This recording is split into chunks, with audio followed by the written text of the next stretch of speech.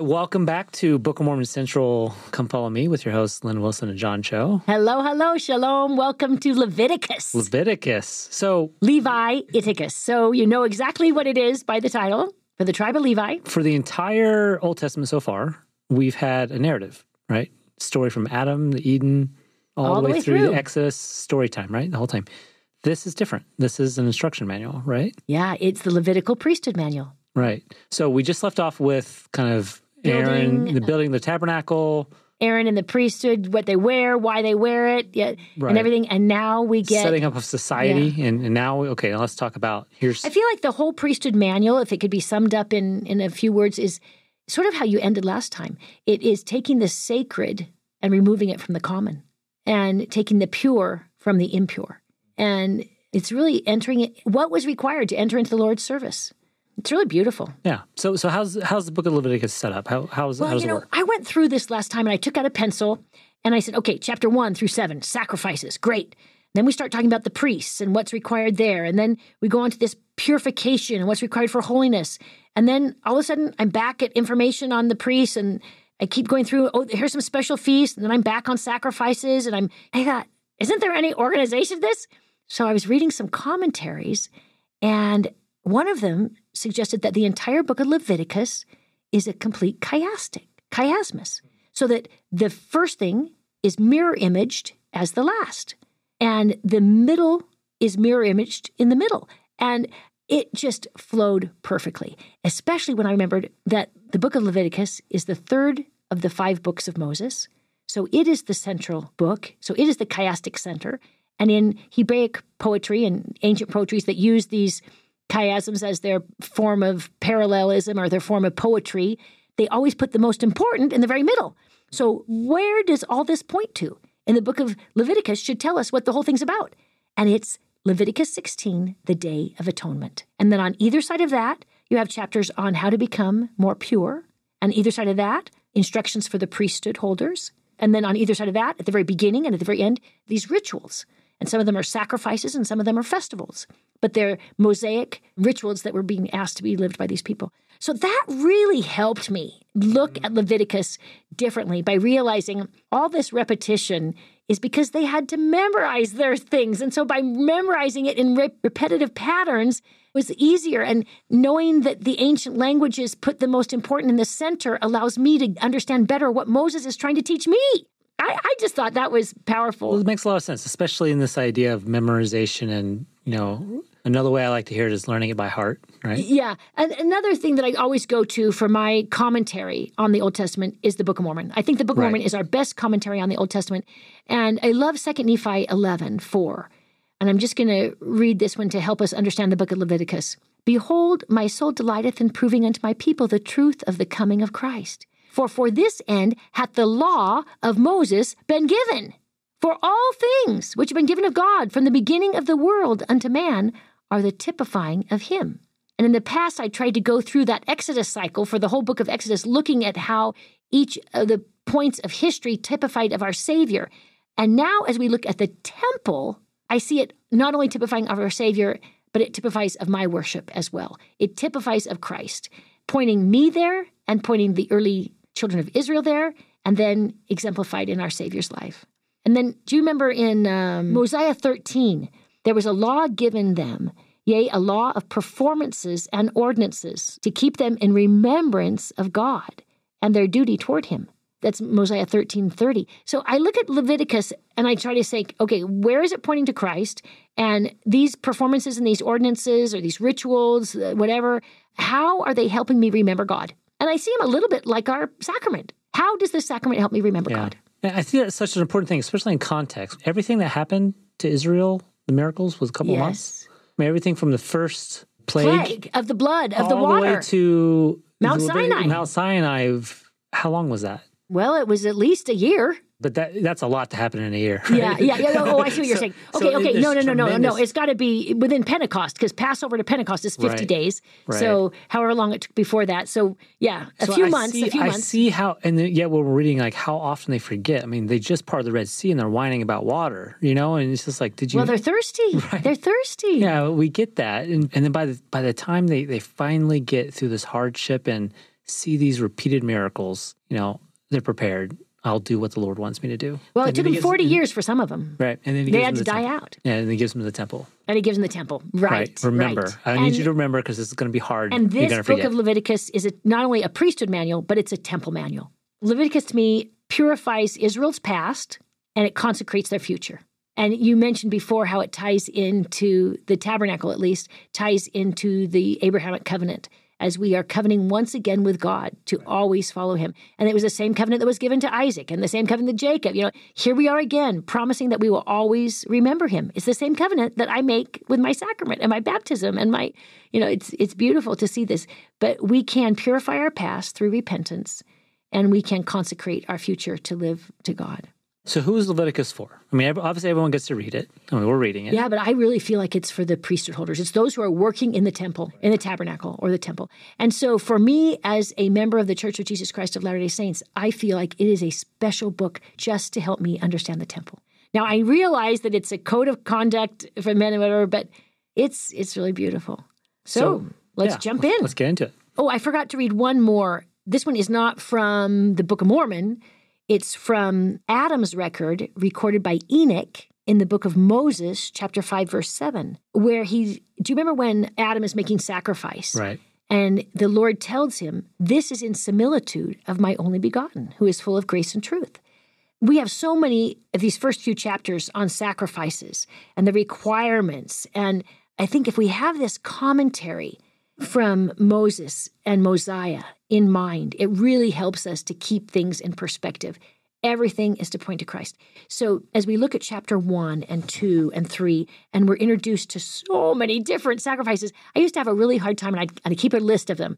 Okay, the burnt offering is completely burnt. That's the only one. The hide is given to the worshiper, but everything else, that is not very often. The majority of the time, the meat was given to the worshiper. So we come, we sacrifice, we give our all to God, we give him our very best. We aren't allowed to use this animal again for procreation, as our bank. Oh, he's a good, strong one. There's no blemish here. Let's use this one to be the father for the next generation. No, we don't do that. We give our very best to God. The sacrifice is such a beautiful image of our trust in God. He will provide for us, even if I take the best that I have and give. Well, we're not really giving a lot. The part that the Lord takes on most of the sacrifices are the fat and a kidney and a few other things like that. And they're unedible anyway. Well, we shouldn't be eating too much of the animal fat anyway. Right. And then the right shoulder is given to the priest's family and the priest to feed his families. And then the rest of the animal is given back. So I really feel like that's how it is usually when we make sacrifices for the Lord. We always get back something even more useful and better when we trust in him. But it did help me when I started writing out these sacrifices to learn that this burnt offering is the first one that they mention. And I was confused on, okay, I get a sin offering when you do something wrong. I get a peace offering. I get a thanksgiving offering. But what's this wave offering in this? Well, it helps to look at other translations or to read it in different languages because it's something being elevated or something that is being lifted up. And it's the priest's offering. The priest is being lifted up as a servant of God. So that was helpful for me to see how these sacrifices were elaborated on, just writing them out. But the message for all of them it's all vicarious. We're taking the sins of a person or the gratitude of a person or the shortcomings or of the nation and vicariously placing it on an altar.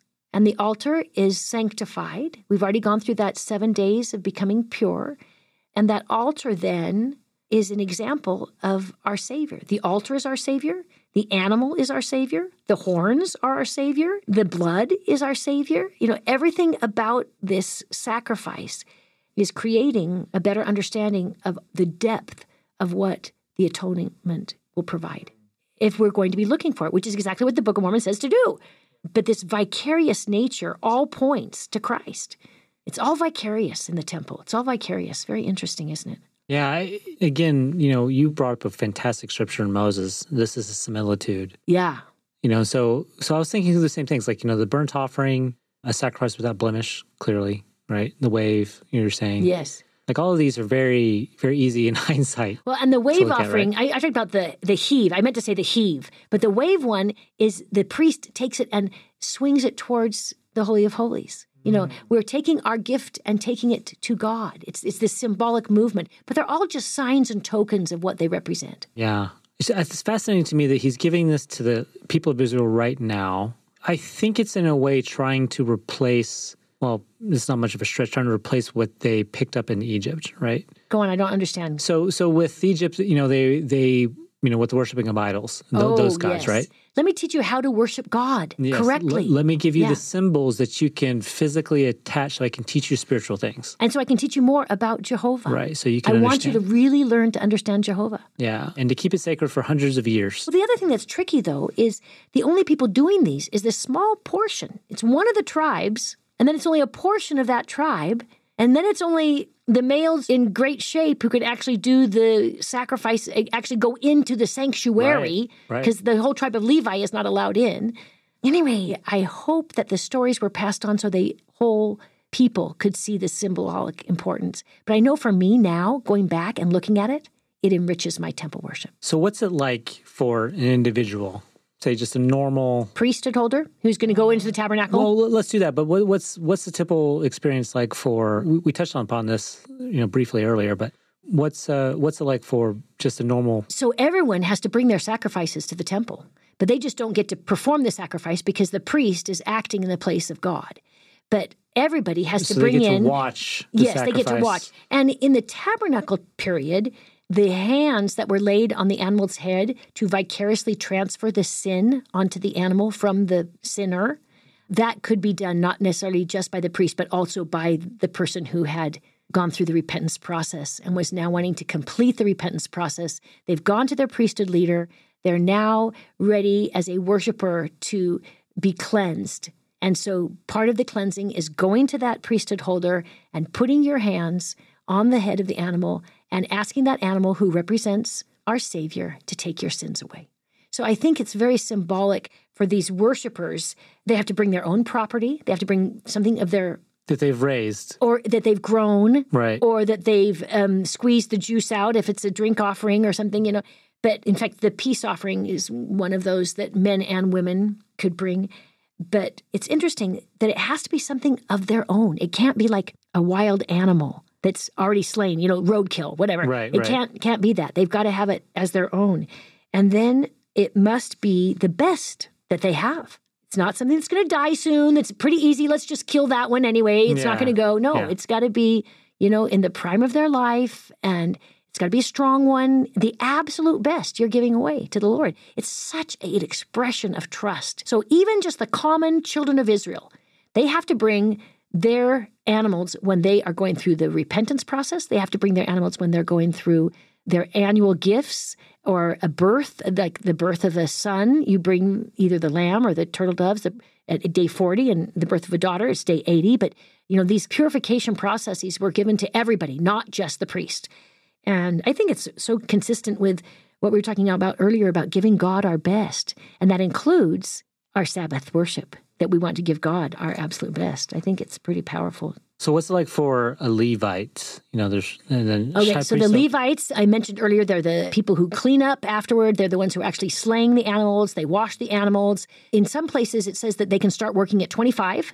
And some places it's 30. I know the priests are 30 always, but you have to be strong enough to heft up these animals and to lift them up, and you only serve for a few decades. After the age of 50, in some accounts in Leviticus, you have finished your service at the temple, which I thought was very young, actually.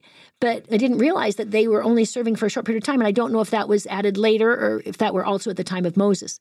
But they had so many priesthood holders later on that they were able to say, okay, you serve when you're the strongest. You serve from 30 to 50, or you serve from 25 to 50 if you're a member of the Levitical tribe. But at that point, when you come to the temple for the first time to serve as a priest or as a Levite, you would be given sacred garments that you would put on in the temple, in the sanctuary, in the sacred space, after you have been washed in the laver, the brazen sea, they called it, and you wash your hands and your feet many times in between the full immersions. And then you have the symbolism of offering sacrifice to make sure that you have been purified before you can come before the Lord.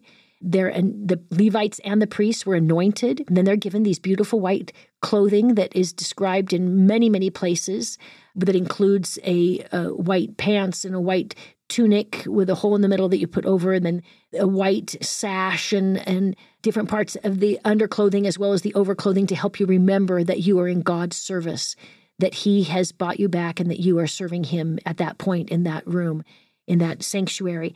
And then the Levite would either help with the sacrificing of the animals, or as a musician, 2 times a day, the Levites stand across the front. Well, this is all later traditions. I don't know about the time of the tabernacle, but the musicians in the tribe of Levi would stand and blow their shofars, blow their ram's horns, and sing the priestly benediction.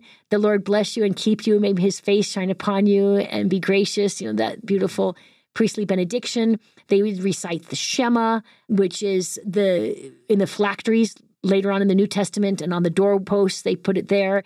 These beautiful, we'll talk about that when we get to Numbers and Deuteronomy. That's the verses that they quote about loving God more than anyone else and teaching them to your children. The Levites also were the custodians. They were the cleaning folks, and they did all the work before and after everything. So all those animals and all the excrement that goes on, they're the ones who are scraping everything up and cleaning everything. And it's the priests who usually put their hands on the animal on the altar. And you start that work at age 30. So it's separate from a normal Levite, right? Yes. So the priests are only the descendants of Aaron. So it's a much smaller group. And as a priest begins his service at age 30, when he receives authority to serve, he goes through the same process as a Levite, but he gets to go beyond. So he's washed, he's anointed, he's clothed, and then he will have the opportunity to actually enter into the sanctuary. And that's that holy place, and the Holy of Holies is just reserved on the Day of Atonement for the high priest that we'll talk about in chapter 16. But I think that there is such a beautiful image, if we look at the words and the description that we got back in Exodus, that the sanctuary is to go back to the Garden of Eden. And we're trying to enter into the presence of the Lord. And the sanctuary includes the menorah, which was the tree of life, where we want to be able to partake without our sins to enter into the presence of the Lord. And then you've got the prayers right before the veil that are constantly ascending. And you've got the nourishment that represent the 12 tribes, or that also represent the face of Christ's presence. The bread of his presence is how it's translated by Tyndale. And as we look at a priest or a Levite just a priest, I guess, he starts out, and as he begins the way back to the tree of life, which is the word that's used in Genesis. Do you remember when Jehovah and God say, we don't want Adam and Eve to partake of this fruit of the tree of life in their sins, because then they're going to die in their sins. Right. So we will put angels to guard the way of the tree of life. So that was the first name of Christianity. It was called the Way. And I see that consistent with the way of a priest. It is the way back to the tree of life. He is first washed, anointed, clothed. He offers sacrifice. His sins are forgiven. They are vicariously taken by the Lamb of God, literally.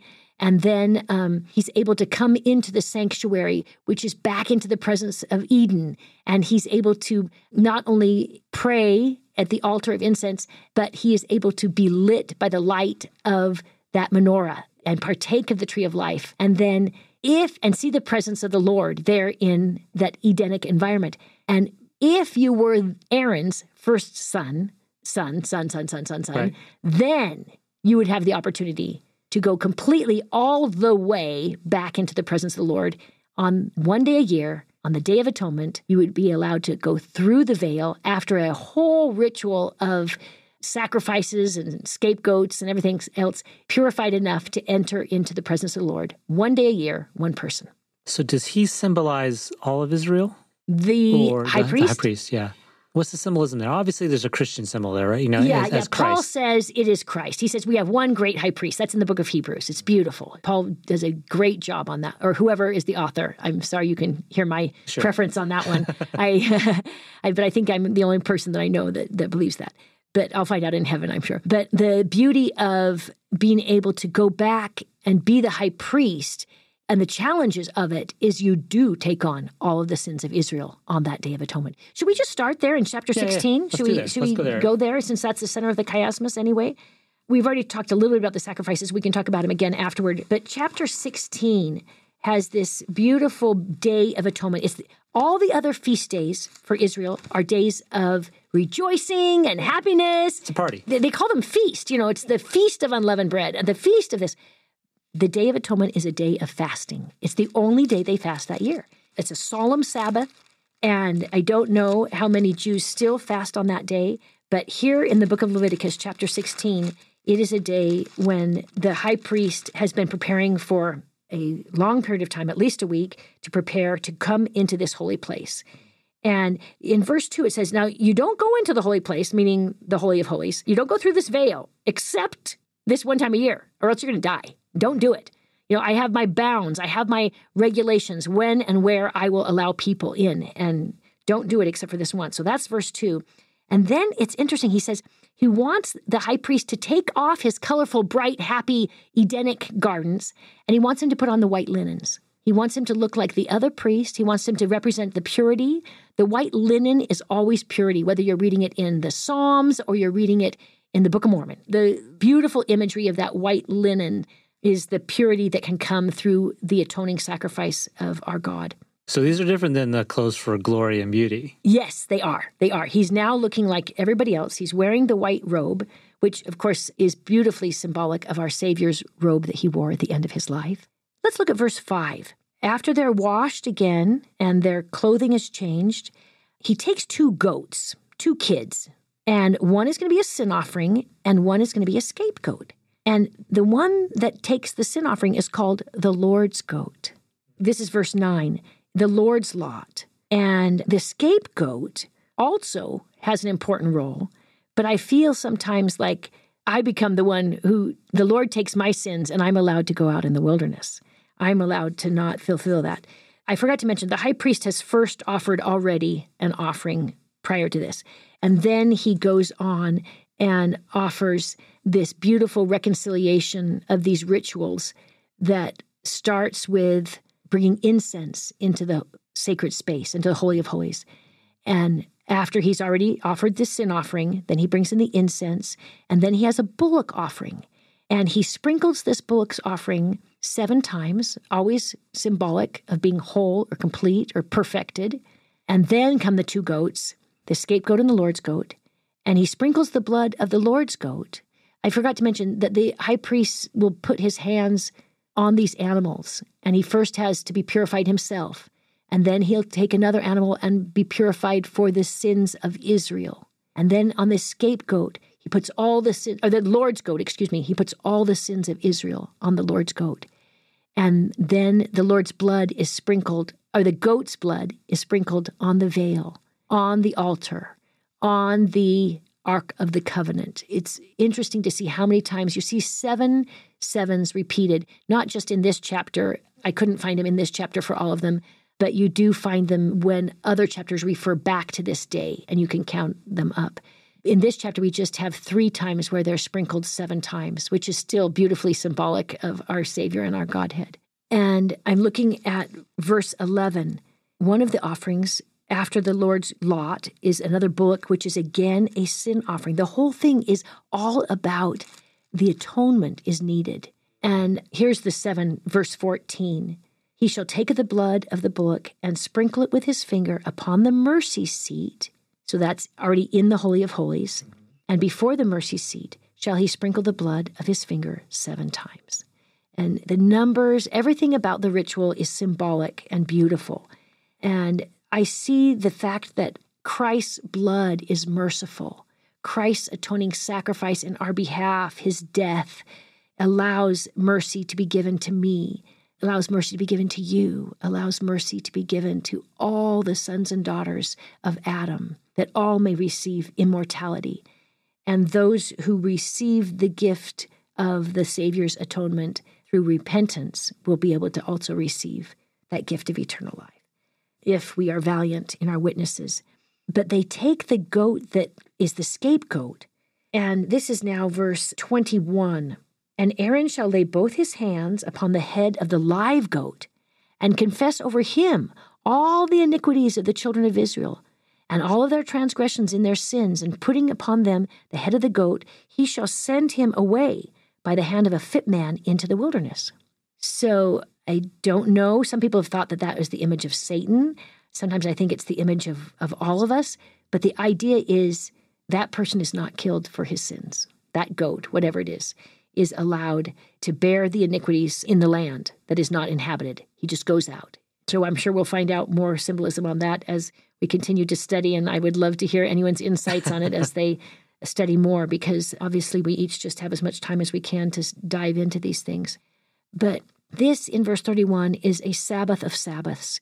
It says here in chapter 16, verse 31, "It shall be a Sabbath of rest unto you, and ye shall afflict your souls by a statute forever." This becomes an annual festival, an annual day of fasting, where not only are the priests serving the Lord, but it will be a rest unto them. And do you remember in the Doctrine and Covenants, I think it's section 88, where it says, those who enter into the rest of the Lord are entering into their exaltation. Well, verse 30, just before that, can't clear that up. For that day shall the priest make an atonement for you, or to cleanse you, that you may be clean from all your sins before the Lord. Yeah. And then rest. Yeah, so we enter into his rest. After that, we can then partake of the fruit of the tree of life, or the high priest does it for us. Mm-hmm.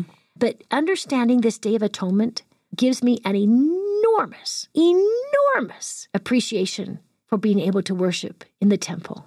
As an adopted person into the tribe of Israel, as a female, I'm not from the tribe of Levi, I'm not from the tribe of Aaron, and yet I am allowed to enter into the presence and stand in front of sacred space and worship as only the high priest did in that day and age. Now, fortunately, we no longer have blood offerings. Fortunately, it is all a broken heart and contrite spirit.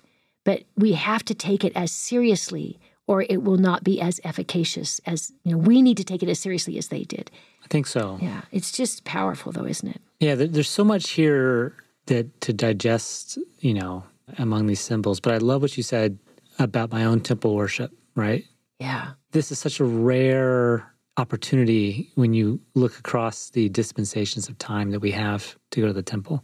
And when we look at the chapters after this, I mentioned that they're a mirror image of what we saw, but I think it's still helpful to see the beautiful messages that are taught here, even though it's a lower law. If they lived it entirely, it would still be a law that comes from their heart. These sacrifices. I think we see that from the Book of Mormon, right? Especially after the Savior came and there's confusion. It's like, no, you live the law as it is until the Savior comes and changes it, and you'll get all the blessings you need, right? Yeah, that's a great example. The sanctity of life is so clearly represented in the entire book of Leviticus as we look, as blood is something sacred and it's something holy, and you keep it separate. And so much of the laws of either sexual purity or anything else is this separation between the clean and the holy and the unclean, or the ordinary, as I mentioned at the very beginning. But I want to look also at chapter 19. Okay. It's one of my favorites. Some people say this is the middle of the Torah. And, I've never counted out the words in Hebrew, so I really don't know exactly where the middle is. When I got online, different people had different ideas on exactly where the middle is. But Israel's commanded to be holy and to live righteously. And right in the middle of this chapter, in verse 18, the Lord's been asking them to be righteous. And he says, "Thou shalt not avenge, nor bear any grudge against the children of thy people, but thou shalt love thy neighbor as thyself. I am the Lord." So this is not the new commandment. At the Last Supper, Christ gives the new commandment. I want you to love like I love. But this is what Christ says is one of the two central messages of the entire law of Moses. And here it is in this one of the central places in the law of Moses. And I think it's powerful that if they had been living just this law alone, we wouldn't have had the misunderstanding of an eye for an eye and a tooth for a tooth really is a law of retribution. No, it's not actually. The priests are given the example here that there's no room for grudges. There's no room for animosity. There's only room for love. And so when Christ is asked, what's the most important laws? He quotes Deuteronomy and Leviticus 19:18. And interestingly, other rabbis before the Savior, and I'm thinking specifically of the master teacher Hillel, who is the teacher of Gamaliel, who is the teacher of Paul, much of the Mishnah is quoting Hillel. And Hillel was asked, Master, what are the greatest? And he said, if I could summarize the whole law, it's to love God and to love your neighbor. And then he goes on, he said, the rest is just commentary. And I'm grateful that right here in Leviticus, it's spelled out. So when they come to Christ and say, Master, what's the greatest? And he says, it's right in the very center of the very center. It's right here. It's right next to the Day of Atonement. It's Leviticus 19:18. I love that it's next to the Day of Atonement. Yeah, Scriptures. Well, a little bit different. They've got a few sacrifices in between there, and they repeat the 10 Commandments. Interestingly, not all of them, but they have no stealing, no lying, no swearing right before this in chapter 19. So, as I mentioned, the Decalogue is repeated regularly. And I don't know enough about Hebrew poetry to realize that there's probably some parallels there too that are meanings. But the death penalty is prescribed for just a few things, very, very few things. And one of them is child sacrifice. That's chapter 20. Life is sacred. So for me, that ties it back to the Abrahamic revolution again. Yeah. Again, beautifully. That covenant. Yeah, and that's why they felt so strongly. But chapter 21, 22, 23, it's all about how the priest can become more holy or how the sacrifices can help us become more sanctified. And symbolically, they are beautiful doorways to our Savior. And the 3 pilgrimage feasts are back again in 23. Just like we talked about earlier, the major ones where you were to come down to the temple from wherever you lived were early in the spring, the Passover, that's verse 4 in 23. And then in the later spring, Pentecost, that's verse 15 through 22, that's the Feast of Weeks. And then finally the Feast of the Trumpet or Atonement, as well as has different names there, but when you come for the harvest, the end of the harvest, the early fall festival that we sometimes refer to as the Feast of the Tabernacles. That's verse 33 to 44 is that Feast of the Tabernacles. And those are the 3 great ones when they're dwelling in those booths. But chapter 25 talks about the need for not only having the Sabbath day holy, but every 7th year to give a sabbatical year, a Sabbath year.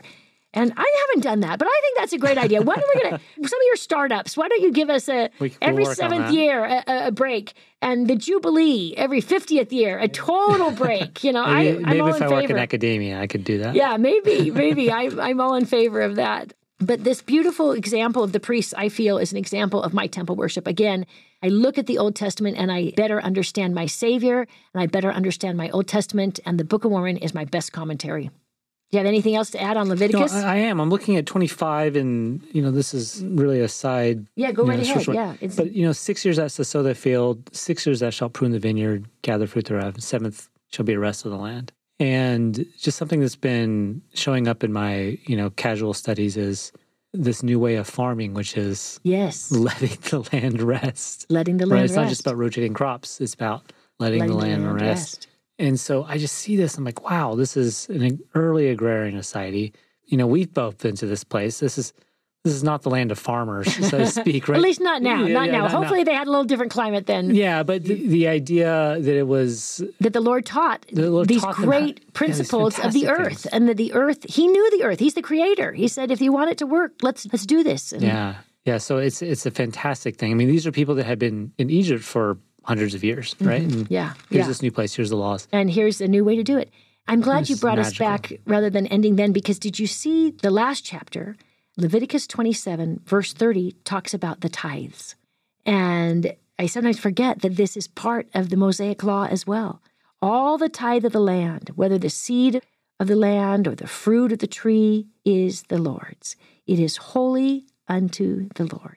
And may we be generous with our tithes and offerings as we prepare to live the law of consecration more fully in all that we do. The 10th is the Lord. Look at verse 32. The 10th shall be holy unto the Lord. It's a great image. It's been wonderful to study this with you because it's brought it a little bit more to life. It's like, you're reading this, I'm like, okay, this is an instruction manual. Like, okay, I don't know what any of this means. I'm not working in the tabernacle. Thank you. Yeah, but I've loved this idea. It's made my temple worship more poignant. Like you said, this is how I can understand my temple worship, especially through the eyes of a Levite or a priest as a representative. Yeah, it helps our temple worship for sure. Yeah. Great. Well, God bless you. Thanks for joining us. Thank you. Bye-bye. Bye.